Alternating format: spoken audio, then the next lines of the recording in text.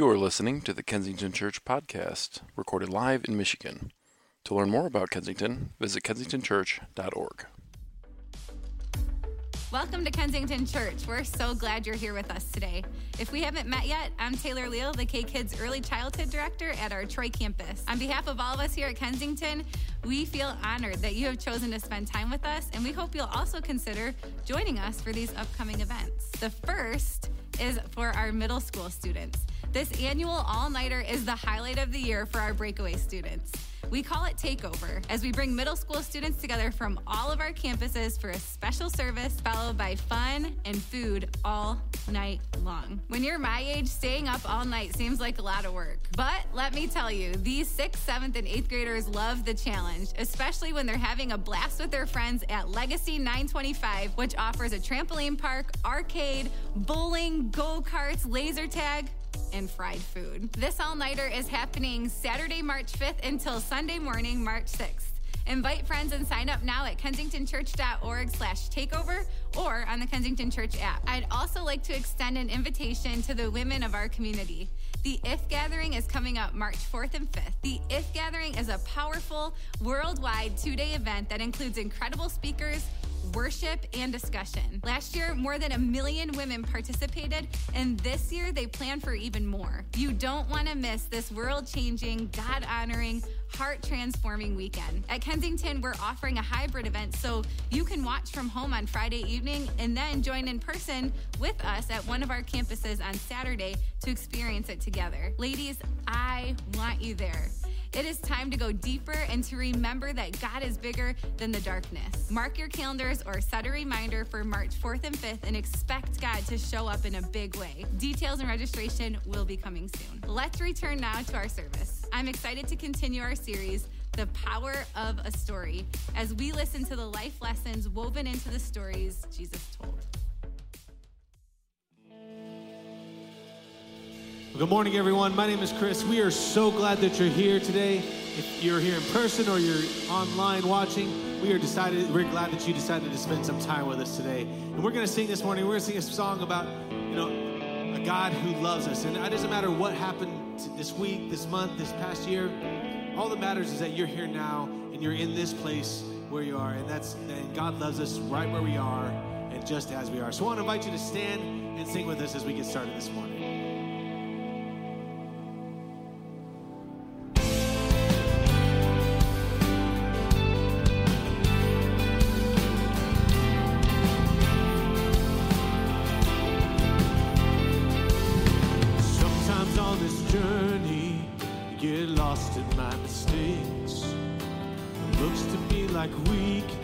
Is a canvas for your strength. My story isn't over. My story's just begun. Failure won't define me, 'cause that's what my Father does.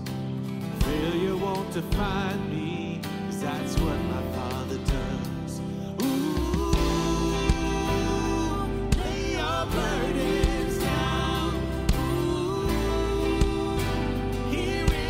Father's house, check your shame at the door, 'cause it ain't welcome anymore. Ooh, you're in the Father's house, yeah.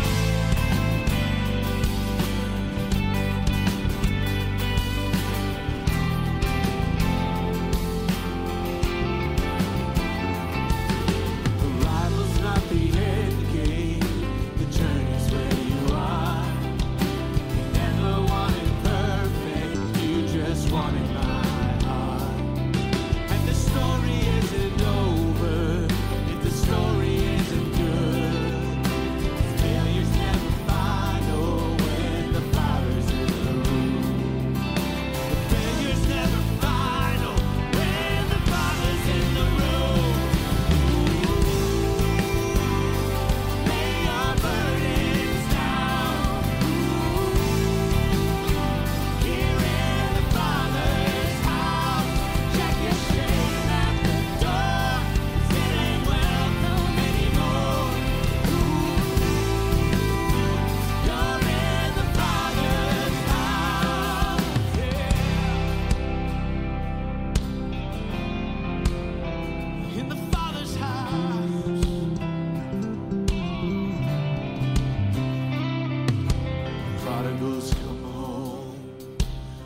helpless find hope. Love is on the move when the Father's in the room. Prison doors fling wide, the dead comes to life. Love is on the move when the Father's in the room. Miracles take place, the cynical find faith. Love is breaking through when the Father's in the room. Jericho walls are quaking, strongholds now are shaking. Love is breaking through when the Father's in the room. Love is breaking through when the Father's in the room. Lay your burdens down. Here in the Father's house, take your shame at the door, 'cause it ain't welcome anymore. You're in the Father's house. Lay your burdens down. Here in the Father's house, check your shame at the door, 'cause it ain't welcome anymore. You're in the Father's house. Yeah.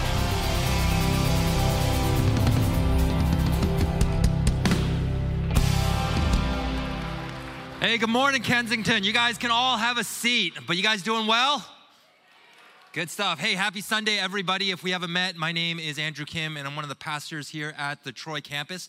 And I want to, for all of us here in the room, I want to say welcome. For those of you who are joining us via stream, I want to say welcome, whatever campus that you are a part of. So glad that we can be connected in this manner today. And I'm so incredibly grateful for you all. And so today, there's so many things that are going on today and that I want to let you know about, and really as we look into the future. But something that February is that February is Black History Month. And if you are not a part of our Troy Campus Facebook group, I want to invite you to jump into that group. Just look us up on Facebook and you will find us there. But all throughout the month of February, we are going to be posting stories and resources so us as a community can really dive deeper into Black history and also celebrate Black history in so many ways. And so this is one of the journeys that we want to go on together as a community. And so we would love for you, if you haven't already, to follow us and to be a part of that group. Also, this coming Wednesday, we have something called Midweek that is happening. And if you're not familiar with Midweek, it is our Wednesday evening service that happens on the second Wednesday of every month. And it happens in this room at 7 o'clock. And so whether it's here in person or whether you're going to be joining us via stream, whatever works for you, we'd love for you to join us because it is going to be a worship night. And so there's going to be a lot of incredible music. And we as a community are going to be able to come together and also be able to worship God through song. And so we would love for you to be a part of that this Wednesday evening.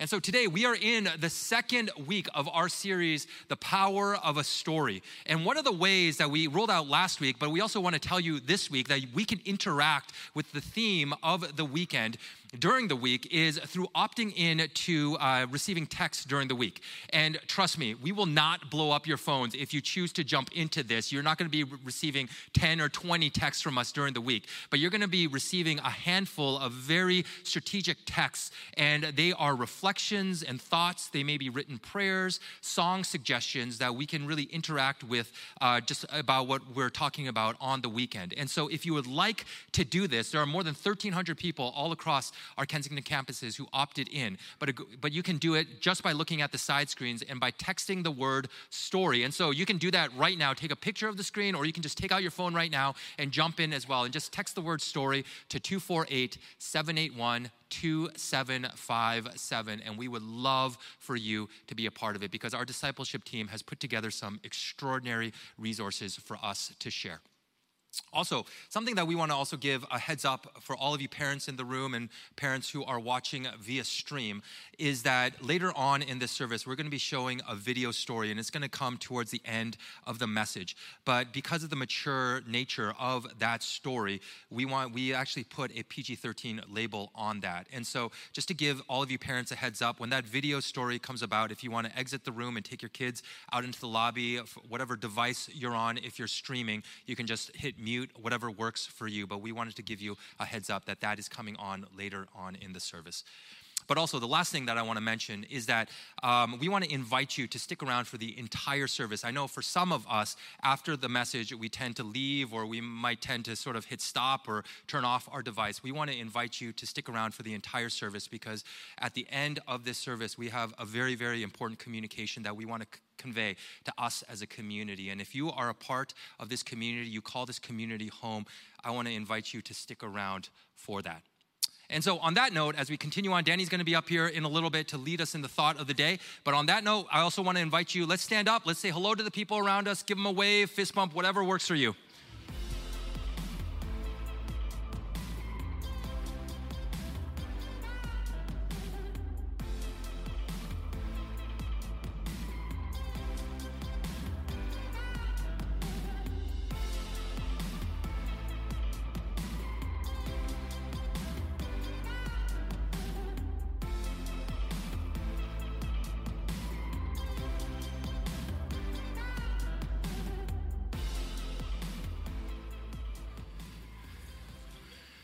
Well, good morning, everyone. Good morning.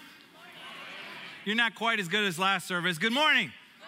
All right, that's just about it. Good morning to everyone here in the room, everyone joining on stream. I'm so grateful that you're here. My name is Danny. If we haven't met before, if you're brand new here, we're so grateful that you're here. And this is a good day to be here. We're really going to dive in pretty quickly, to a very intense topic in the second week of this service that we're calling A Power of a Story. Let me ask you something. Do you think stories are powerful? Do you love stories? There's a reason why they're powerful. And the most powerful stories are the stories that we can see ourselves in, that we have some commonality in. And today we're going to step into a story that Jesus is going to teach us, but I think it's a story that really holds a deep truth. I personally think it holds what I would call the fountain of life. And so as we move into this story, I hope that your story connects with this story, and that by the end of today, we're so much different than when we walked in. Years ago, probably 20 years ago nearly, I took a job and I was working for some particular person, and I was really excited about it. And for the first 2 or 3 years, it was beautiful. But every person has flaws, including me and you and everyone else, and especially leaders. And so we always have these little things that happen. And there was just a few difficult moments that happened that were hurtful. Maybe you've experienced these in your life. They were like paper cuts almost, like those kind of stings that happen. And some of the people on the team kind of felt it from this particular person. And then as the years went on, those paper cuts became deeper cuts. They became deeper wounds. There was more difficulty, and there was some chaos, and there was some hurt. And we tried to step into some of it, and some of it got resolved, but some of it didn't. And I noticed something. I noticed that I started to harbor feelings about this person. I started to hold them in to my heart. It turned into kind of a hurt, but also like a bitterness and anger that I held inside. And I knew it wasn't good, but I was holding it against this person that I trusted, but now I'm starting to not trust as much. It got so bad to a certain point that I had to move away from that person and move to a different department. And so I did that, and I thought that if I put distance between myself and the person, that those feelings that I had would sort of dissipate. But what I come to find out was they didn't disappear. And that God had something in that he needed to show me. How many of you relate to something like that? Well, you just raise your hand. If you raise your hand and it's the person next to you, don't tell them. But listen, all of us, if we've lived long enough, here's what we know. If we live long enough, we know that we're all going to have hurt. That we're going to be wounded or hurt by the people around us. Sometimes the people we love the most, our parents or our siblings. Parents, or coaches rather, or people that are teachers, or pastors, or priests, or leaders. We're all going to feel that. And today, what I'm hoping is going to happen is that we're going to start to realize that God wants to take that and that kind of bitterness, and he wants to work through it with each one of us. Not only individually, but collectively. And here's what I really believe. I believe that when we enter into that, what we're going to talk about today is one of the most valuable things that you can ever attain, more valuable than anything you could ever achieve or find on this earth. Are you intrigued? I hope you're intrigued, because I really do believe it's one of the great answers of our life. And so we're in this second week. We're calling the Power Story. And today we're going to move into another parable. A parable in the Hebrew culture, many times they call it a mashal, a parable, a story. A parable is simply a story that has a deep spiritual truth or a moral truth embedded within it. And in the rabbinic culture or the rabbi culture of that time, the spiritual teachers of those days, they would use this device. And Jesus was a master at parables, actually. And they're very difficult to create, and they're very difficult to actually deliver. But Jesus was a master. A friend of mine said years ago that Jesus was such a great teacher, but he used two devices mainly. He would ask questions, and he would tell stories. That was probably over 50% of his teaching. He knew the right questions, and he knew how to tell stories that would draw people in. And today, we're going to look at a story that's found in the Gospel of Matthew. Now, if you're not familiar with the Bible, there's an Old Testament and a New Testament. And the first four books of the New Testament, in Matthew, Mark, Luke, and John, they're considered the Gospels, and they look at the life of Jesus as he was here on earth. And this particular parable is only found in the Gospel of Matthew.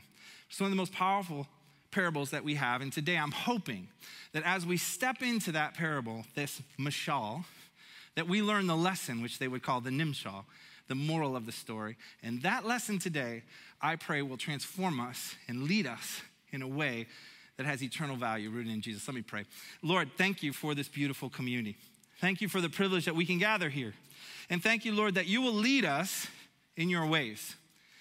Father, I would ask that we would actually submit to what Psalm 139 says to us, that you know all in us that is not of you, that you would search our hearts, that you would remove the things that are not of you, and you would lead us in a way that is everlasting value. In particular, Lord, for the ones that have walked in this room today, are listening on stream, or hear my voice in the future, the ones that are harboring bitterness and hurt, and it's in the very core, in the depths of their being, Lord, would you start to work that out, and would you set them free and set us free in the midst of it? We're counting on that, Lord. We know you're going to work in those ways. And so we thank you in advance for all you're going to do. And we pray this in Jesus' name. And we say, amen. Well, our arts team did it again this week. Every week, they're going to have one of these whimsical little story ways of putting the parable into a sort of a picture book. And scripture says that if you want to enter the kingdom of heaven, you have to become like a child. And these are like almost childlike sketches, but they move us into a deep truth. Let's take this in together, and then we'll dive into the story of scripture. Long ago, there was a great kingdom that was ruled by a great king. One day, the king decided to settle all accounts with his servants, until one servant was brought before him whose debt was too great to settle. The servant owed the king 10,000 bags of gold, and when he could not pay, the king ordered that everything most important to the servant, including his freedom, be taken away. In desperation, the servant cried out, "Please be patient with me, and I promise I will pay back everything I owe you." The king paused. Moved by the servant's plight, he took pity on him. "I have heard your plea," he said. "Your debt has been canceled. You are free to go." The servant's steps were light as he made his way through the streets, until he spotted a fellow servant across the market. The man owed him several silver coins. His eyes darkened, and his anger grew into a rage. Running to the man, he grabbed him. "Give me back what you owe me!" His fellow servant fell to his knees. "Please, be patient with me, and I promise I will give back what I owe you." But in his fury, the servant refused and went to the authorities. He had the man thrown into prison until he could pay his debt.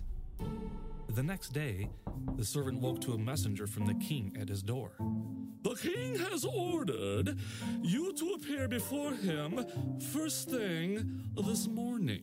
The servant wondered what it could be about. The servant made his way to the castle, and upon entering the court, the king turned and addressed him directly. "You wicked servant! Shouldn't you have had mercy on your fellow servant just as I had on you?" The servant's stomach dropped. "Your Highness," he said, "if I can explain." But the king raised his hand to silence him. "You will spend every day in prison until your debt has been paid," the king ordered. The servant began to beg the king to reconsider, but the king had heard enough. "May we all receive kindness in the measure we give it," he said. And with that, the servant was led away from the room, never to be seen again.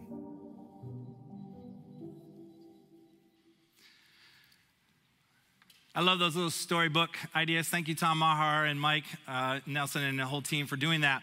It really points us to the very core of what we're going to talk about today. That parable is seen as the parable of the unforgiving servant. So today, we're talking about one word, forgiveness. Say forgiveness.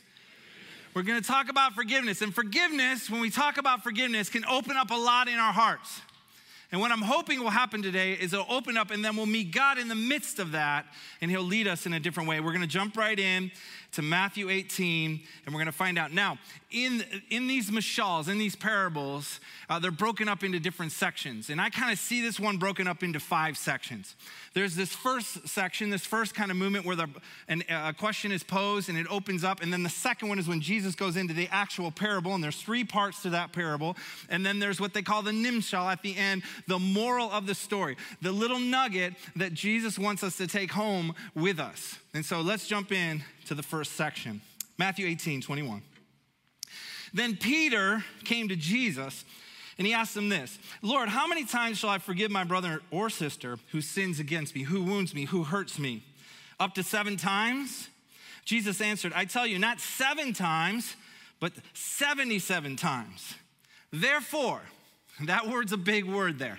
Therefore, what Jesus saying? Because of the question you asked me, and because of the answer I gave, therefore, there's something that you need to know. It says, therefore, the kingdom of heaven is like. Say that phrase on the count of 3. 1, 2, 3. The kingdom of heaven is like. Hold on to that phrase. Because Jesus now is giving us a nugget saying, this is what I want you to know today. There's a kingdom of this world, but there's also a kingdom of heaven. And this story is going to point us to that. And that's what we want to pay attention to. This story is going to be rooted in these principles of the kingdom of heaven. The kingdom of heaven is like. Now, who's asking Jesus the question?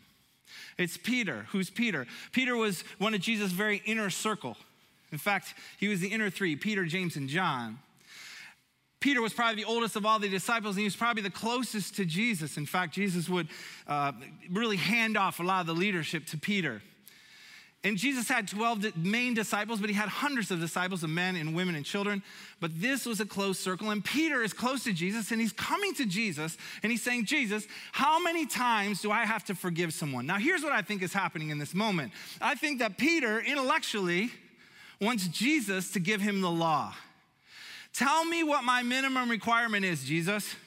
How many times do I actually have to forgive someone who wounds me? Now, the number 7 is significant. Because the number 7 in that culture was seen as a perfect numeral. It was also seen to represent completeness or wholeness. It also, the number 7 is interesting because when he says 7, he's pushing back on a cultural norm of that day. Many of the spiritual teachers of that day would say that you only have to forgive someone up to 3 times and then you can lose hope on them. I wish that was true, wasn't it? 3 strikes and you're out, you know? And what's Peter doing? He's coming to Jesus and he's saying, listen, I know that teaching. So is it 7? Is it the perfect numeral? I'll take 3 and I'll double it and I'll add 1. Isn't that the answer? In essence, he's saying, listen, Jesus, would you just tell me intellectually the very bare minimum I need to do to make God happy with me when it comes to forgiving another human being? And Jesus says to him, not 7. 77. Some scriptures say 7 times 70. So it's 490. Is it 77? Is it 490? Why is it that way sometimes in scripture? Well, in this particular case, it's because the Hebrew language defined it one way and the Greek language defined it another way, but the numerals don't matter. What Jesus is saying to him is, you're missing the point. It's way more than you would ever think. He starts to lead him in a different way. He starts to lead him in the principles of the kingdom of God. Now, some say that Jesus is pointing to a scripture found in the very first book of the Bible, which is Genesis. Genesis 4:24 says, starts talking about revenge, getting revenge, having a life of vengeance. And it says, should I have it 7 times? No, 77 times. Here's what's interesting about what Jesus is doing. He's pitting the principles of the world, which is based on revenge and getting what you want and those kinds of things to now the kingdom of God. And they would know this in this context. Why? Because they memorized most of the scripture. So they knew Jesus was hinting, oh, I know that 77. Where do I know that from? Oh, when it talks about me getting revenge. And Jesus is like, it's not about revenge in the kingdom of God. It's about forgiveness. And it's not just about 77 times or 490. It's about so much more than you could ever imagine. And this sets the table. That's Act 1. Then it moves into the story. Therefore, the kingdom of heaven is like a king who wanted to settle accounts with his servants. As he began the settlement, a man who owed him 10,000 bags of gold was brought to him. Since he was not able to pay, the master of the king ordered that he and his wife and his children and all that he had be sold to repay the debt. At this, the servant fell on his knees and begged for his life. He said, be patient with me, he begged. I'll pay back everything. And it said the servant, the master, the king, did something interesting. When I read this, I always try to say, what would this be like? It would be someone standing in front of you and begging for your life. And I can imagine this king looking down and looking in their eyes. And it says in scripture that in that moment, the king had pity on this person. Had pity on him. And what did he do? He canceled the debt and he let him go. Here's what I want you to see in this story. The king in this story holds all power. All power, all privilege, all authority. He can do whatever he wants in this moment. And here is the servant. Now, we don't know what the servant is. We really don't understand who he is exactly. He could have been working for the king. He could have been a slave. He could have been a tax collector. He could have owned a business. We don't know. But what we know is he owes an extraordinary amount, and the one that has all the power is over this person. And he owes him, it says, 10,000 bags of gold. Do you realize how much that is? In this story, Jesus is having fun with the amount. That amount is extraordinary. It's hyperbole. It's so wildly exaggerated because it was worth 70 to 100 million days' wages. No one in that town could have had that kind of money. In fact, it was more money than some of the petty kingdoms in Jesus' day. He didn't have that kind of money. In our day, we're worth anywhere from 20 million to $1 billion. And so the audience would know that. And even the idea that this king is going to sell the family and all he owns, that wouldn't even make a dent in this debt. And the people that are listening to this story, they know that. And what's the servant's response? The servant begs for his life. Goes down and just begs for his life. And he says, be patient, I'll pay it back. Here's the other part of this story that's interesting. They would laugh at that line. There was humor that Jesus would add in here because everyone knew he couldn't pay that back. But yet it said that the king had compassion. In that word pity in this particular scripture, it means from the bowels. That's what compassion means. It's kind of a gross term, but it means it comes from the very guttural, the very, very, very depths of a heart and a human being. And it grew up in this king, and he handed. Now, I want to remind you, the one with all the power and authority and influence is over the powerless one. And in this minute, he actually loves and shows compassion to the one that has no power. In this honor-shame culture that they would have taken place in, the people listening would have realized something profound. By releasing him of this debt, and by having that amount of compassion as a powerful king, he was now actually setting him free, not only personally, but he was restoring the honor of his whole family, his whole community. He'd be able to go out and be fully restored. Can you imagine the feeling that when he rose to his feet, knowing what just happened, that all of that debt is gone, what that would feel like to him? Let me ask you, have you ever had something like that happen in your life?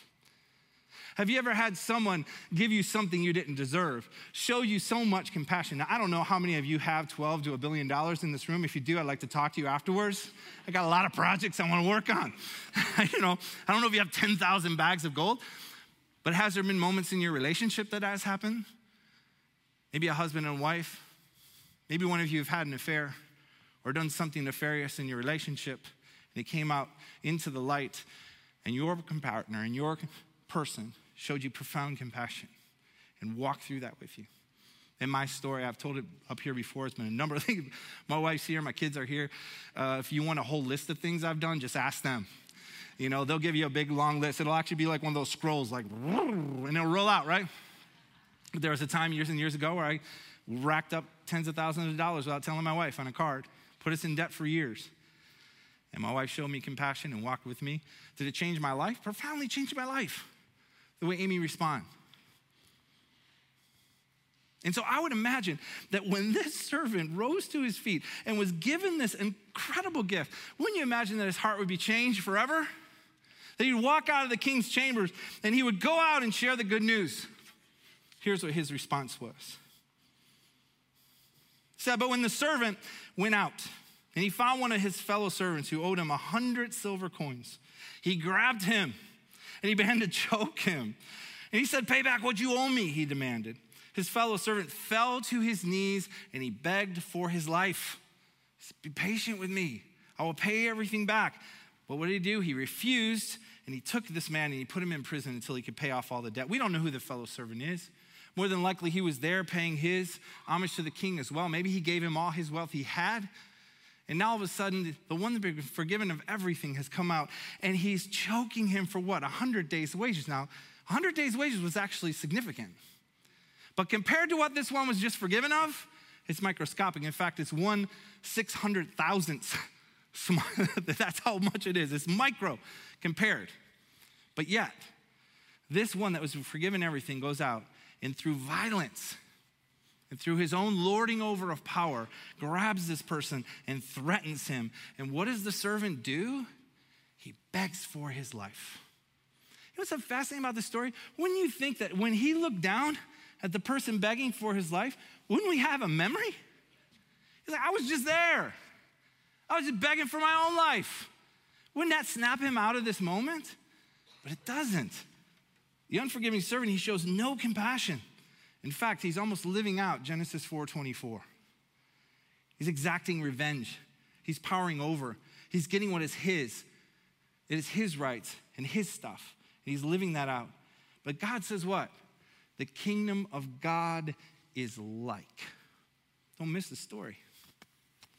And here, this one that's been forgiven so much powers up over the one that really owes him so little. It says when the other servants saw what happened, they were outraged. And they went and they told the master everything that had happened. Isn't that interesting? In our culture, so many times it takes a group of people to notice an injustice and call it out, doesn't it? We've seen that a lot in the last couple of years, haven't we? It takes a community of people to say, that's not right. And all of these fellow servants go to the king and they tell him. It says the king brings the servant in. You wicked servant, he said, I canceled all that debt of yours because you begged me. Shouldn't you have had mercy on your fellow servant just as I had on you? And in anger, the king handed him over to the jailers to be tortured until he would pay back all that he owed. That word torture there in that culture would have shook the room, knowing that he is going to be tortured forever because he can never pay back this. He's going to be in this perpetual state of torture. Now, the question that the king asked is one I think that we all need to hold on to. It's incredibly important. If you're a follower of Jesus in this room, if you say that Jesus is king of my life, or I'm under the kingdom or the domain of God, don't miss this question. Some of you may not be there today, and that's fine. I'm grateful that you're here. You're hearing a powerful message today. But if you're a follower of Jesus, don't miss this question. Shouldn't you have mercy on your fellow servant just as I had on you? The very crux of the Christian faith is that Jesus will leave his heavenly home, come and live fully God, fully man, to give his life in a final sacrifice so that all who would believe would never perish but have eternal life. But he came so that all who would believe would have a way and an access for forgiveness of their sins. And this is pointing directly to that. Maybe I should say it to you maybe in these words.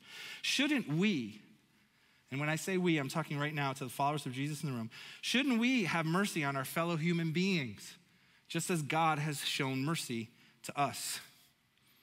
I think that's a powerful question that we can't leave without holding in our hand. Shouldn't we? Shouldn't we have profound mercy? If we believe that Jesus forgives us of our sins, then can we go out and forgive those who have wounded us? Then the Nimshal, the moment, the moral, the lesson, the thing that Jesus really wants to cement comes in verse 35. It says, "This is how my heavenly Father will treat you unless you forgive your brother and sister from your heart." Say from your heart. Where do we start in Act 1? In Act 1, we started here. Peter coming to Jesus saying, "Would you tell me what the knowledge I need, the minimum requirement I need to do to make God happy with me when it comes to forgiving a human being?" At the end of this 5-part story, we end up and Jesus says, you have to forgive from the very depths of your heart. In that culture, it meant for the very bowels, from the very core of who you are. Have you forgiven there? You've heard this said before, but the biggest distance we'll ever travel in this lifetime is from your head to your heart, this space. We can know about God, but we're not really knowing God.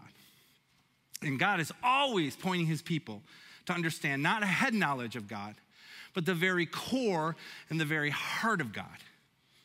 And in this story, the power behind this story is at the very core of Jesus, at the very core of a Christian faith, at the very life and the blood of the Christian faith is forgiveness. It's at the very heart. Do you see it? Do you feel that? God knows what is best for individuals and communities. And to power up on people in Genesis 4:24, to power up on people and use violence against others to extract what we need is not the ways of the kingdom. Why? Because the kingdom is like. This will lead to bitterness, will lead to jealousy, will lead to anger, will lead to festering, will lead to hurt, will lead to division. He says, that's not the kingdom of God. The kingdom of God is like this.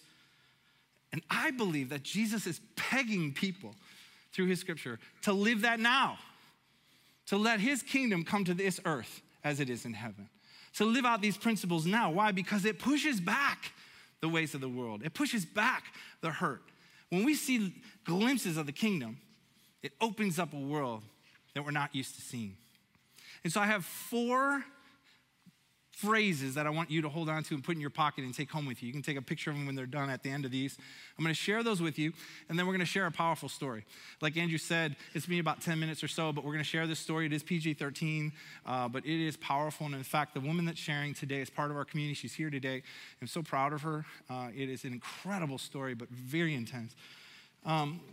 But before we do that, we're going to receive our offering. So if you've come to give and to take part in this moment, beautiful. If you're brand new here, you can take part if you'd like.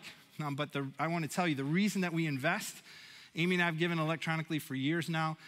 We just really want to be part of investing some of our finances back into a community that fights for the very core of the heart of Christ. And so if you're new and you don't know, we have, and it's not just here in this local 7-campus area in Michigan, but we have a number of church plants around the United States, almost 90 of them. And then we also have 11 global partners in 10 countries around the world. So we really do believe in investing in this. So thank you. This community's been insanely generous over 2 decades I've been here, but thank you for that. And here's the ways we give. You can text the word Kensington to 77977. You can download our app. You can go to our website. When you leave here, there's some boxes back there if you'd like to take part. But thank you so much for your generosity. 4 thoughts on forgiveness that hit me this week as I worked through this parable. First thought is this: forgiveness is the oxygen of the kingdom of God. Forgiveness is the oxygen of the kingdom of God. You know oxygen. Well, you don't really know it, but if it wasn't here, we wouldn't be here. It's the thing that gives us life. So I told you I had this bitterness in me about this person, and I moved away from it, but it was still there. Years later, I started processing with a friend of mine, and he could see that bitterness at times come out in my life. And so he challenged me. He came to me and said, hey, something's not right in your heart, man. You have this thing, and when I'm around you sometimes, I can see it come out. There's this bitterness, this thing. So we started processing together, and I told him a bit of all what I was feeling. And at one point, he looked at me, and he said, you're never going to make it. If you don't address that, you're never going to make it. And I kind of argued with him for a while, but after a while, man, it really rested heavy on me. We were having the conversation down this hallway over here, and I remember it was a Wednesday night. And I started walking down this hallway because my friend Jamie Winship was going to teach here. And Jamie's a good friend of Kensington and my own. He and Donna are just doing incredible work in the kingdom around the country. And so he's here going to speak. And I come down this hallway and I'm thinking about what my friend told me. And I walk down there and I sit over in this area where we always sit. And about 10 minutes, literally 10 minutes into what Jamie was talking about, he walks over here in only the way Jamie can do. He stands right about here. And he looks over in this section where I was at, and he said, if you are a follower of Jesus, and if you're under the rule and reign of God, I want to explain something to you. Bitterness and unforgiveness do not exist in the kingdom of God. So if you have bitterness in your heart today, and you have unforgiveness, I want to let you know that they cannot exist. That they cannot exist under the rule and reign. And he said, because forgiveness is the oxygen of God's kingdom. And I'm not kidding you. I got on my phone and I texted my friend. I'm like, did you just hear what he just said? And he's like, yeah. And I'm like, I'm not following Jesus. I'm not under the rule and reign of Jesus. I'm under the rule and reign of something else. I'm like, what is going on right now? And that moment actually pushed me into a direction that really started to work on what was starting to fester in my heart. And not long after that, I made a few appointments to talk about this in a deeper way. Every time we reach a place of forgiveness in our very core, in our very heart, the kingdom of God breathes. The kingdom of God expands and grows here on earth. Now, we don't use kingdom language here very often. You know, we're used to having our own rights. It's about our own individuality. It's our own rights. But think about a kingdom. A kingdom means that the king and the one that lords over has all the power, all the authority. And so if you think of it in terms of Jesus and the kingdom of God, when you place your faith in Jesus, you come underneath the king. And scripture says the king of all kings. And when you come under there, guess what you do? You actually forfeit your rights. You're under the lordship or the kingdom or the domain of God. And there are things about the kingdom that are not about the world, because the kingdom is like this. Easiest way to say it maybe is the kingdom of God can be defined as every space and every place, every domain in which God rules in a simple heart, in a community, and in the world. And when we live under the rule and reign of God, and we extend that deep guttural compassion and forgiveness, especially to those that are undeserving and that are powerless, the kingdom of God expands, because forgiveness is the oxygen of the kingdom. Second one is this: forgiveness is not equal to reconciliation. Hear this, especially ones in here that have been hurt and wounded on a profound level. Forgiveness is not reconciliation. Reconciliation are two people willing and safely to come together and start to work through their stuff. There's been many times in my marriage and with my relationship with my children and with people in this community and on staff that you have to work through reconciliation, and people are willing to come to the table and work through that, expressing their hurt. Sometimes that's impossible because it's unsafe, or the person isn't here anymore because they passed away, or the other person's not willing to be reconciled. But here's the hope in all of this. Through the power of God, you still can have forgiveness. You still can work through forgiveness, because forgiveness can be a one-way street. Reconciliation has to have two people. A friend of mine who's probably watching online, he texted me last service. A friend of mine, Bill, he's one of my mentors. He's in some of his last weeks or days. He's struggling with cancer. I love you, Bill. And it was great seeing you this week. You mean the world to me. But he told me an incredible story. He's the one that hit me up in the aisle here and said, listen, have you worked through your stuff yet? And I was like, well, I don't even know you, you know? And he's like, yeah, you need to come with me. We need to do a step study together. I'm like, okay, I don't know who you are, but I'll do it, you know? And we become fast friends. But he told me a powerful story. Here's the story he said. He had unforgiveness and bitterness in his heart with his father for almost his whole life. His father passed away. He had this unrest. And there was an incredible moment that just happened not that long ago where he's working through everything with a community at Celebrate Recovery and the recovery ministry we have here, with community, with God, with scripture.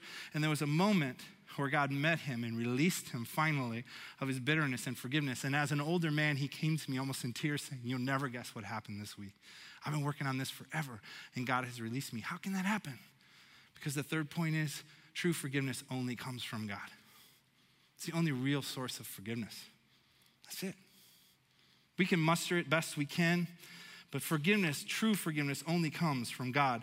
The ability to truly forgive and let go only comes from a power that's outside of ourselves. Jesus came to this earth, fully God and fully human, on a mission to give life so that people would place their faith in Jesus and would be forgiven and released of the debt of their sin, just like in the parable. So what? So that they could be able to be released and forgive others. The Apostle Paul says it this way: for he, God, has rescued us from the dominion of darkness, the domain, the earth, the Genesis 4:24 of darkness, and brought us into the kingdom of God, the kingdom of Jesus whom he loves. And in Christ, we have redemption, and in Christ, we have forgiveness of sins. I would say the very center point of a Christian faith is forgiveness. And Jesus demonstrated that every moment of his life when you read about his life in Scripture. But he demonstrated even more powerfully at some of his very last moments. Here's Jesus hanging on the cross, being tortured, being put to death. In some of his last words, as he's in that vulnerable state, he looks out over the people that are actually doing this to him. And I want you to put yourself there. Because if your enemies were there, putting you to death, would you say these words? And this is his prayer to everyone that he looked out over, and all people in all generations. He said, Father, forgive them, for they know not what they do. The very core of the Christian faith, the very heart of Jesus is a heart of forgiveness. That is powerful. And I could imagine some of the soldiers, some of the people sitting there, and they're hearing that, their earshot of, what did he say? Forgive them? What? Are you kidding me? What are you talking about forgiveness? I would imagine that people's lives were changed just by those words. That's the radical nature and the heart of God. I love what Klein Snodgrass, I didn't make that name up. His name. He's an author. He's written a great book about parables that a number of us here have read. He says this about this parable. The message of this parable is badly needed by churches and individuals who live in a society where people insist on standing on their rights, and division marks our churches, families, and societies. The teaching of the parable is counterintuitive, but it is possibly the most forceful expression of how Christians and Christ followers should live. Christian living, rather than insisting on rights, should be a continual dispensing of mercy and forgiveness, mirroring God's own character and treatment of his people. Think about that. When we forgive, we're mirroring God to the world. By the way, we are supposed to be image bearers and bear that image to the world. And when we forgive, we're mirroring God's heart to the world. True forgiveness really comes only from God. And then the last one is this. Forgiveness leads to freedom. You can leave those 4 up there too when you get them up there. So I'd love you to take a picture of them if you can. But forgiveness leads to freedom. You can take a picture of these and hold those this week. Hold on to them. I don't know how many of you did this in elementary school. I know I did. Maybe even some of you do it now. But how many of you have played tug of war? And when we were little kids, we played tug of war in elementary school, and many times you'd do it with teams, but then you would sometimes do it with individuals. And you would take that rope, and the best tug of wars were the ones that had a mud pile or something, some consequence that if you lost, it was gonna be absolute humiliation. And so you would dig your heels in, and you'd face off with this person, and you'd grab that rope, and you would dig your heels and pull as hard as you could, and there'd be so much tension on that rope and so much tension on your face, and that was your enemy, and you're not gonna lose, and you're gonna go through that. You know what freedom from forgiveness is? It's when you're in that moment with someone and you let go of the rope. Now, it would be funny. The person would probably fall over, but when you let go of the rope, guess what happens? That rope has no power, has no tension. Now, that other person may hold on to the rope, and they may use it like a whip and other things. That's fine. They can do what they want to do. But forgiveness is that moment when we release that rope and we let go. And the slack is there and the tension is gone. I want to tell you something. The evil of this world and the darkness of this world live off division, tension, bitterness, unforgiveness. The kingdom of the world lives off of it. It lives off that tension between two people. That's where it gains its life. That's the oxygen of that world. But forgiveness is the oxygen of the kingdom of God. And when that happens, guess what happens? There's profound freedom that happens. So I walk into this therapist's office. This sounds like a bad joke. And I stand next to him. I have 3 sessions with this person. He's a beautiful man. And the second session, he says to me, go home and write a letter about everything you think about this person. And I said, okay. And I went home, and what did I do? I didn't do it. I didn't want to do it. But the morning came of my last session, and I sat down at the table around 8:30 or 9 o'clock, and within probably 30 minutes, I wrote 2,500 words like that. I didn't really look it over. I didn't spell check it. I just put it in my pocket, and I went to my session. I walk into the session, and I kind of hand this note to him, and I say, here's your letter. And he hands it back to me, and he says, good, sit down and read it to me. I was like, oh, Lord. So I sit down, and I start reading this letter. I was like, man, I don't know what this guy's going to think of me when this thing's done. So I read this letter, and I got to the last paragraph. And though I had only wrote it a few hours before, maybe 2 hours before, I didn't even know what I wrote the last paragraph, really, until I started reading it. And tears came to my eyes. I looked at it this week for the first time in all these years. And this is a snippet of what I wrote. Though I struggle with all these issues with you, the person that I had this tension with, and I have many examples to prove my position, which I did, I have reached a place in my life where I realize it does not matter. God has revealed to me that I have many things to work out in my own life. He's also convicted me of the many struggles, and he's starting to release me from you. Finally, God spoke to me on a service a while back when the speaker said, if you claim God as your king and you live in his kingdom, you forfeit your rights to bitterness and unforgiveness because forgiveness is the oxygen of God's kingdom. I'm working on forgiving you. I have some ways to go. Remember, forgiveness is a process. But I'm praying that God helps me let go and not give you power over me. I know someday God will guide me into full freedom and forgiveness for all the things I perceive you have done to me and others. But until that day, I'm committing to working on my own stuff, which I have much work to do. I had tears coming down my eyes when I read that because it caught me off guard. I didn't realize that God was speaking to me even in my anger, in my bitterness. The therapist says, what do you think about this person now? What do you think God thinks about him? I said, well, I think he's a good man and God loves him. He said, give me your letter. I gave him his letter. He tore it up into little pieces and threw it away. In that moment, it was as if bitterness and it just vanished, just went away. I left there free. Scripture says it very clearly. If Jesus has set someone free, they are free indeed. If Jesus sets them free, you are free indeed. One of the great superpowers that Jesus offers as we give our lives to him and we start to follow him, one of the superpowers that he hands us is this ability to actually forgive others. Now, I want to make something clear. Forgiveness is not just like this. Some of you have some of the deepest wounds from years and years and years, and forgiveness is a process. And God's inviting you into that process. And it could be hours, days, weeks, months, years, or it could be a lifetime. But at some point, as you take one step after the other, and you walk in the ways of God, and you move closer and closer to God, you know what God says? Hand me those things. Let go of your rope, and let me walk you into a different reality. We have a powerful story. This is that moment if you want to have at home or even here where you feel like this may not be appropriate for your kids. This is the story about Catherine.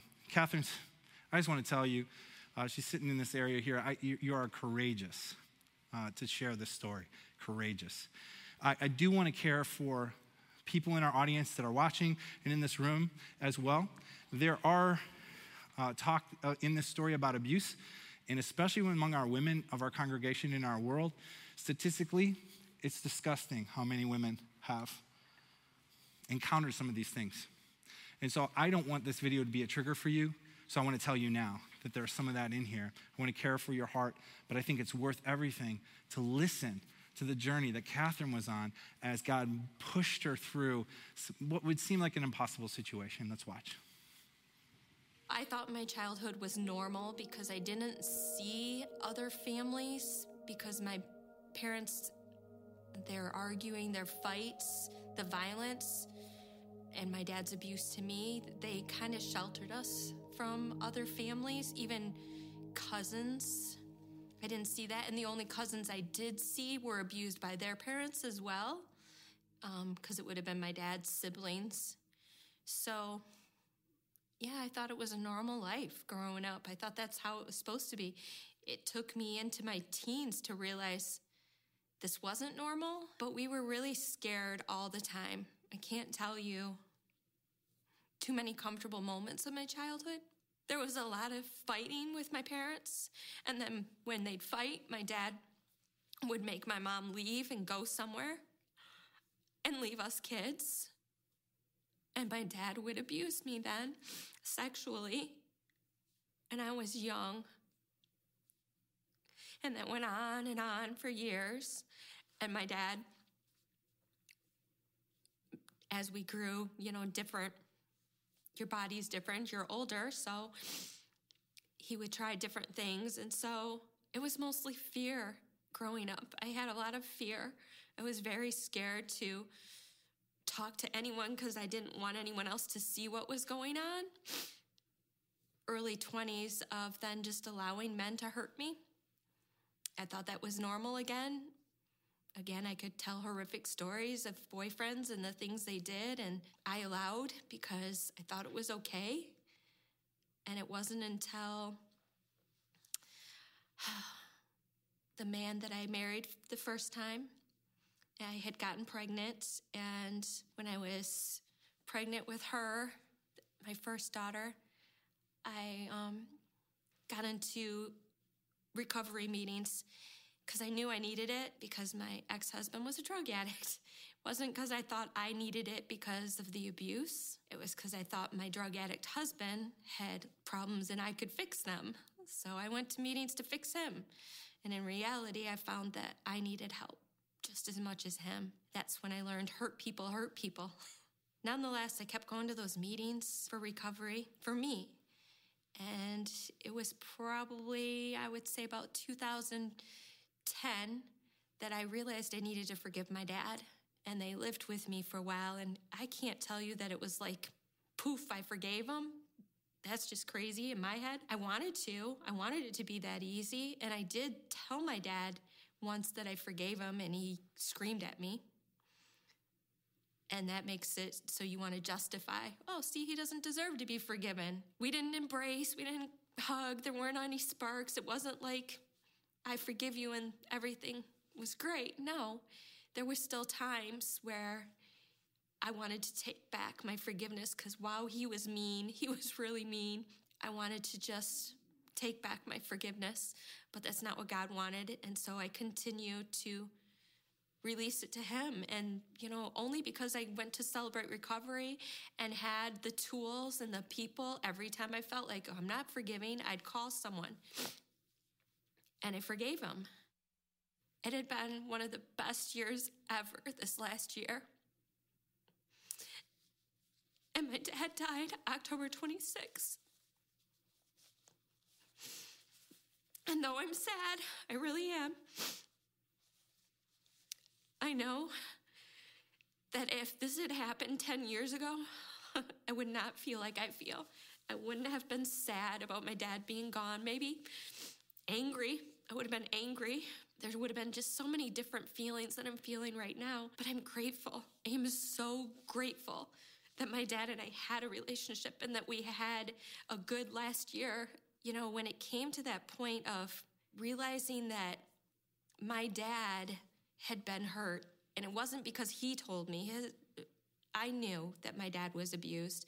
It was when God revealed to me how often when people are hurt, that they hurt other people in different ways. And so that I realized you have to let go of this anger. You have to let go of this unforgiveness because your dad is walking around like that too. That's why he is who he is. He's walking around with all this hurt, all this baggage. I don't want to be that person anymore. I forgive people as quickly as I can now because I'll hurt people in the process if I don't. we have what's called a step study in CR, and I went through that, and you dig deep. And I really got to see the baggage that I was carrying around. You know, it was literally like trash bags of hurt and pain. But it wasn't until I was sitting there at those meetings and seeing other women who had gone through similar situations, you're never going to have exactly the same, that I realized I can do this. I can get through this, and I can forgive my dad, and I can have a better life. And my life is great now. I have a wonderful husband, wonderful children. I have a great relationship with my ex-husband. I had a great relationship with my father in the end. But if I didn't have the tools from my 12-step program, if I didn't have the accountability partners, I would not have done it. I wouldn't have done it. I still would have probably been drinking and partying and a miserable mess if I would have been alive. And I would have missed so much, because I do think it's important to get rid of the baggage, to get rid of our hurts and our habits and our hang-ups and work the program. I might cry today, you might see tears, but they're tears because I miss my dad and I'm human. Not tears because I'm sad that I forgave him. They're tears of happiness that I forgave him. I want that for everyone.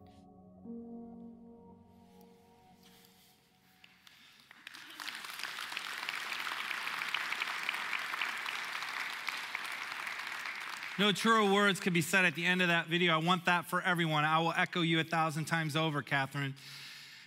Yes, I desire that. God desires that for every single human being, to be set free in that and make that step of a journey. You know what hit me this time, and I'm going to speak over there because that's where you were before. But Catherine, you know what hit me in this one? You, by those decisions and by stepping into that hard work, and you've heard me say this over and over and over the 2 decades I've been here, the most important work you'll ever do in your life is the work that will never be seen by a human being. It's the work that you do on your heart, mind, and soul that is only done in community with God and community with others. You never get a degree for it, nor ever give you a high five for it, but in your life, it'll show up. Why? Because it's the very things of our core of our being, our heart. Scripture says what in our heart is what overflows into our life. And the very work that you did on your heart, you know what happened? You changed a legacy, a trajectory of a family's life. That's what God did through you. You are a powerful leader. And the idea that you come up and share such a vulnerable story, thank you. Thank you for that vulnerability, and thank you for a beautiful parable, a real life, it's not a made-up story, a real life story of Jesus working in a powerful way. I would encourage you, anyone that has walked in today with a hurt or habit or a hang-up, this bitterness, this kind of festering in your heart, this unforgiveness, just take a step. This is why we do things like Celebrate Recovery. You know, when we think about recovery programs, we always think about it in terms of addiction. But the fact of the matter is, percentage-wise, it's only about 30% of the people that come to Celebrate Recovery is about addiction. Everything else is hurts, habits, hang-ups that all of us have. And the minute you step into that, so I would encourage you. I would also encourage you that we have a hotline too. So if you're in this community or you're listening online, or if you hear my voice weeks later, and I don't know if we threw that up or not, I haven't been paying attention, but there's a hotline you can call if you need help right away. And so come up to any of us. We'll give you that. We'll give you those things. You can take a picture of that. If you're in crisis right now, do that. But I'm telling you, if you can take a step this week. So when you leave here today and you walk out in the lobby, what we're going to ask you to do is walk out in the lobby, walk to the hub. We've got people. Catherine will be out there. She's offering herself this week. And others that you'll be able to talk to and say, hey, this is my situation. If we need a private room, we'll get it for you. But we'll push you into this idea of making a step. Because as we step, and as we receive forgiveness, and as we actually give forgiveness, it's the oxygen of the kingdom of God, and expands. So here's what we're going to do. We're going to sing one last song to put an exclamation point on this. It's a beautiful song about the reckless love of God. I've never really liked that phrase, the reckless love of God, because I don't think God is reckless, but I love the feeling of how God's unbelievable, unconditional, sacrificial love is at the very core of forgiveness. And so we're going to sing that. So I'm going to invite you to stand and sing if you're able. And then afterwards, you heard Andrew say this, but after the end of this song, we're going to ask everyone on stream and in this room if you would stay in this room, because I want to share my heart, a little update about our campus and about the future of Kensington. So I just ask that you would stay, if you could, until the very, very end of the service. But let's sing these words out as a prayer.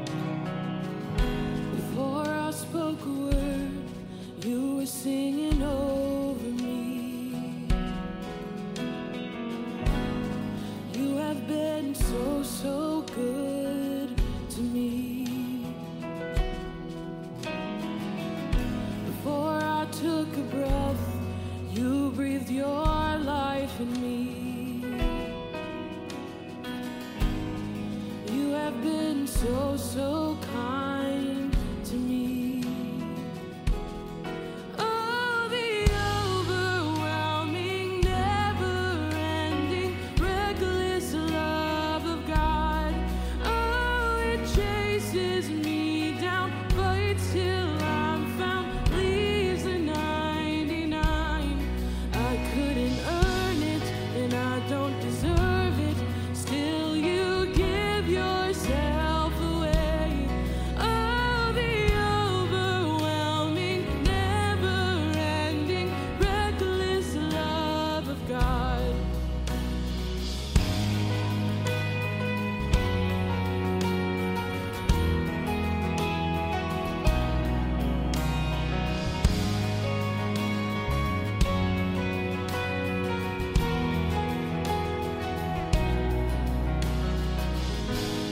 When I was your foe, still your love fought for me.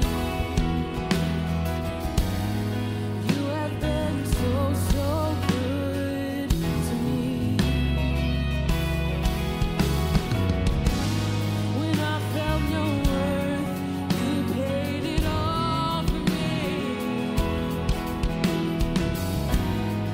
You have been so, so kind to me. Oh, the overwhelming, never-ending, reckless love of God. Oh, it chases me down, fights till I'm found, leaves the 99. And I couldn't earn it, and I don't deserve it. Still, you give yourself away. Oh, the overwhelming, never-ending, reckless love of God.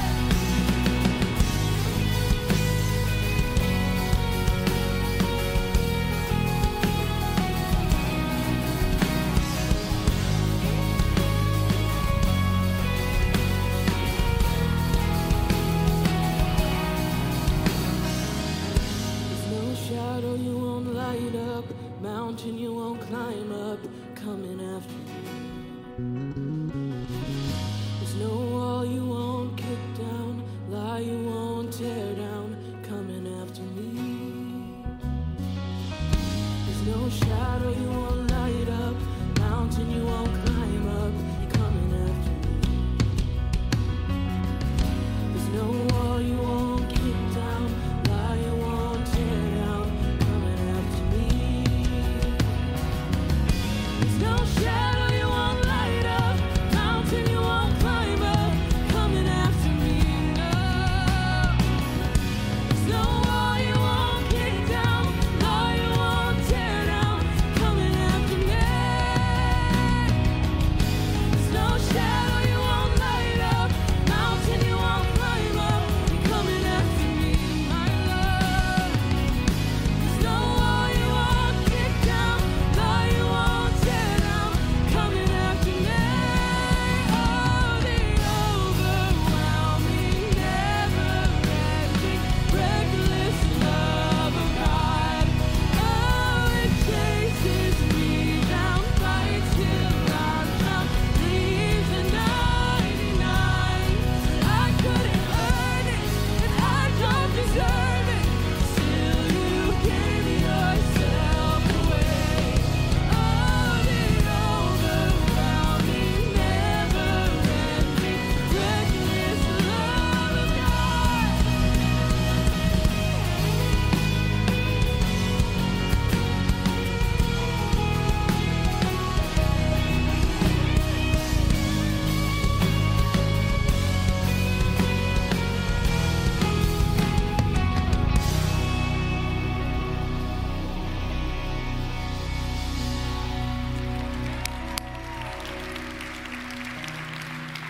Lord, thank you. Thank you, Lord, for your agape love, your sacrificial love, your reckless love, your crazy love that would draw people to yourself, that you would actually pull them into that love, Lord, that would give them the power and the confidence to look at the deeper parts of their heart, mind, and soul and let you examine that and release Lord, we thank you for your love. We thank you for this community. We thank you for the work that you are doing, especially the work that we never see. Thank you, Lord, in advance. We pray this in Jesus' name. Amen. Well, if you wouldn't mind, if you can stay, would you have a seat? And let me share my heart a little bit. If you're online, we'd love you to stay there as well. When I walked through these doors in 2000, I came into these doors in this place as a professional artist, musician, practicing Buddhism, searching for deeper truth. And I came into this place with a heaviness on my soul and a darkness in my heart. You guys have heard me for many years talk about my struggle with depression, anxiety, and I've been very open about that. And so that's been a big part of my journey. And some of you know that underneath that exit sign, Easter 2000, that I met God in a profound way, and I actually had a really miraculous healing in that moment, where the very depths and the very heights of an anxiety and depression left me forever. It doesn't mean that depression and anxiety left me. In fact, I think it's the thorn in my side that I'll always have, like Paul. It's always a little bit there for me, but it's been a journey to walk through all of that, and it was miraculous what happened. And over the years, my family got to meet Jesus, some of our extended family. I came on staff in 2004. I've been on staff for almost 18 years.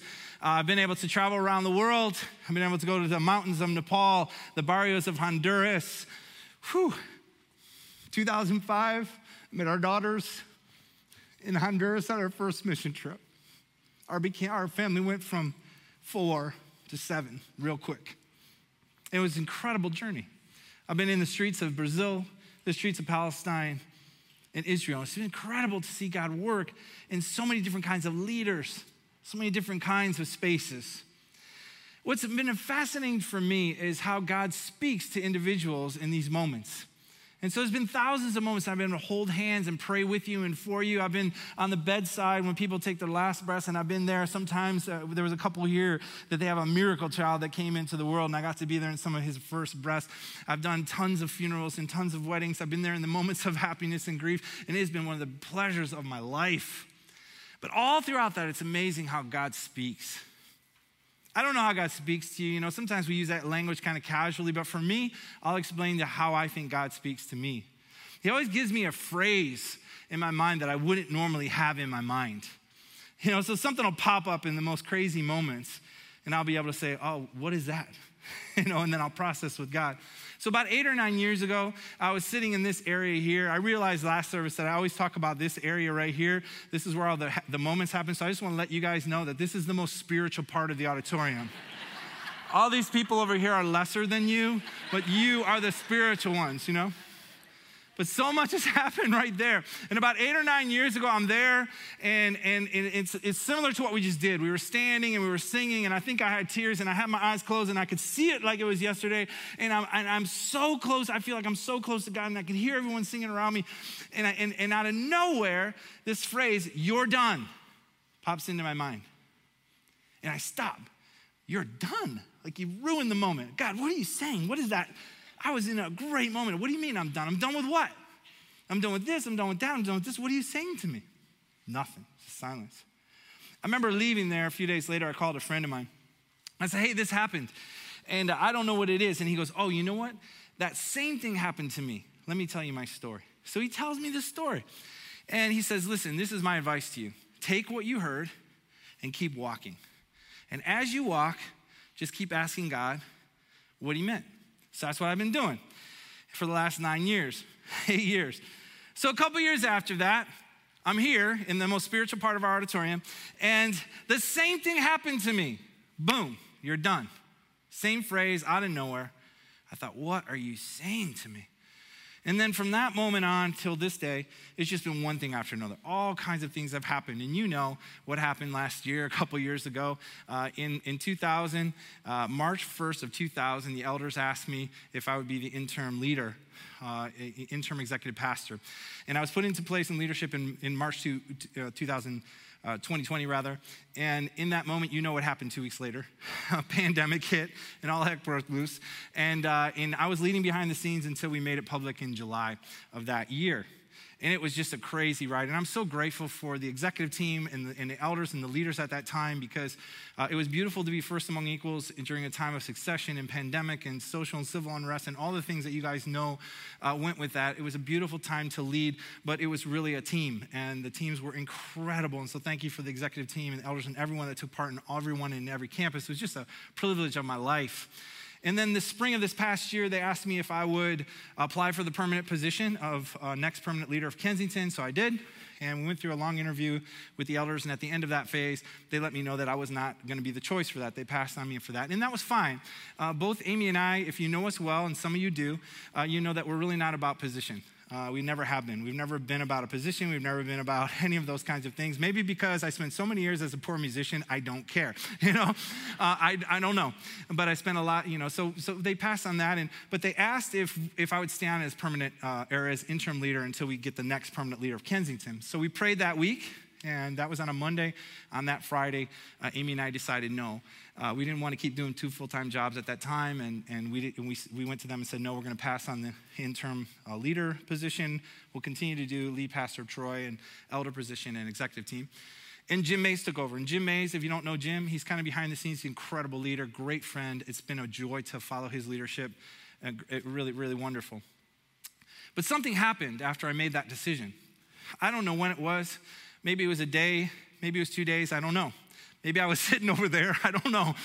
But God said to me for the third time, you're done. But he added something this time. He said, do you know what I mean now? And for the first time in my life, I knew what he meant. It wasn't about a job. It wasn't about this position. It wasn't about anything other than something that God wanted to reveal to me in a deeper part of my heart and soul. And it was incredible. I shared with my wife what I felt like God was saying to me. And for the last 6 months, we've been going through a journey that's just been amazing. Incredible to see what God has revealed. But when I got to December, I called up Mike Carnell, who's one of our lead elders, and I said, Mike, it's time for me to resign from Kensington and step away. And so he said, no, it's not. And no, I'm just kidding. He said, okay. And we processed in January. And then last week I turned in my resignation, and I'm going to step away from Kensington. And here's what I want you to know. I love this community with all my heart. I really do. I love you. These past 22 years have been incredible. An incredible time to watch, and so I'm grateful for this community. I'm going to be here for another month. My last day is March 6th, and so I'm not just going to run out the door today and you'll never see me. I'll be here for another month, and of course I'm always available. But so if you'd like to grab something to eat, or you want to talk, or you want to have this, I love that. But I'm going to be stepping down as lead pastor. I've already stepped out of my roles as an elder and as an executive team member. But I love you guys. I'm grateful for that. Let me give you just a little bit of what's going to happen at this campus, just so it's clear. During this month of February, Andrew Kim and Mervet, our campus director, they're going to lead in their respective camps and be able to help us lead through all this. And then in March, when I step down officially on my last day, Steve Andrews is going to come and he's going to join them. And the trio of them are going to lead all the way until the next permanent leader of Kensington is announced and made official. And then that leader will decide who the next permanent leader in Troy is going to be. And so you're in good hands with the people, but I just want to tell you I love you. And I'm grateful. And then I think Mervet and Andrew are going to come up and pray. So.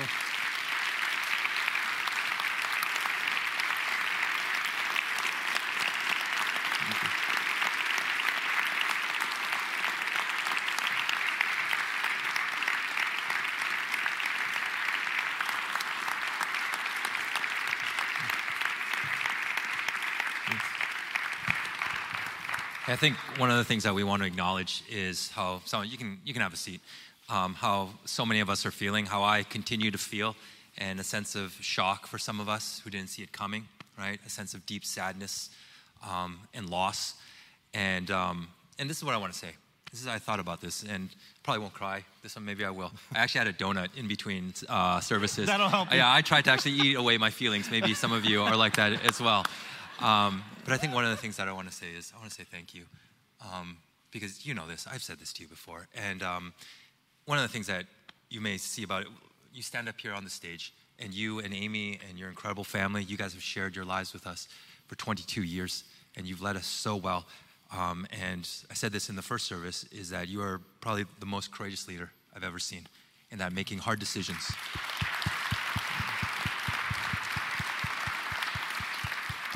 You've led us into areas that other people wouldn't have led, wouldn't have the courage to lead.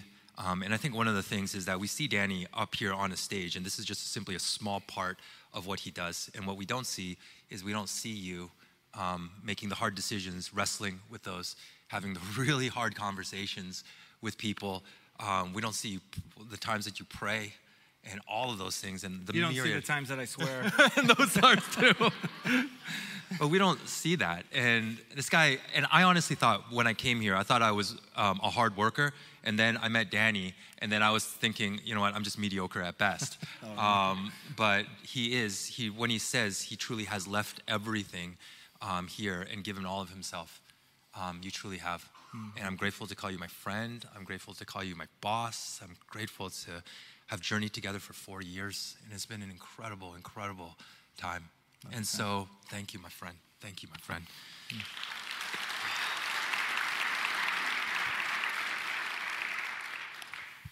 Yes, all of those and more. So funny, we're talking about feelings, and as we went to the lobby after the first service, everybody was sharing their feelings, and some people started out with anger, some people started out with grief, some people said, I'm not going to look at you in the eyes. So there was a lot of different feelings going on, so that was interesting, and I know for me personally, and I know for our staff, there's been several, already been through acceptance, denial, and sadness, so we've gone through 3 already in a few weeks, so I know that this is a journey that we're all going to be on together, hopefully and Danny will be in the lobby. Andrew and I will be in Amy.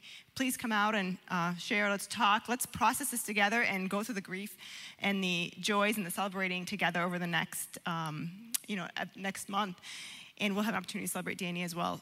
But in truth, if we're honest, that same drummer, musician that came 20 years ago, who God met here underneath the exit signs and rocked his world and rerouted his life, and he followed Jesus, is the same man who's standing here today, who God is rocking his world, rerouting his stage, his life, and saying, follow me again. And if we're honest, as painful as this is, we want our leaders to do this. And we want that to model the courage for us to do the same, because God's going to do the same thing to you. And this is a model. So it's hard, but we're going to glean courage and grief and all those things. Yes, we love Danny. Is Amy going to come up so we can pray? We'd love to pray. Let's pray. And as Amy comes up, it's going to be yeah.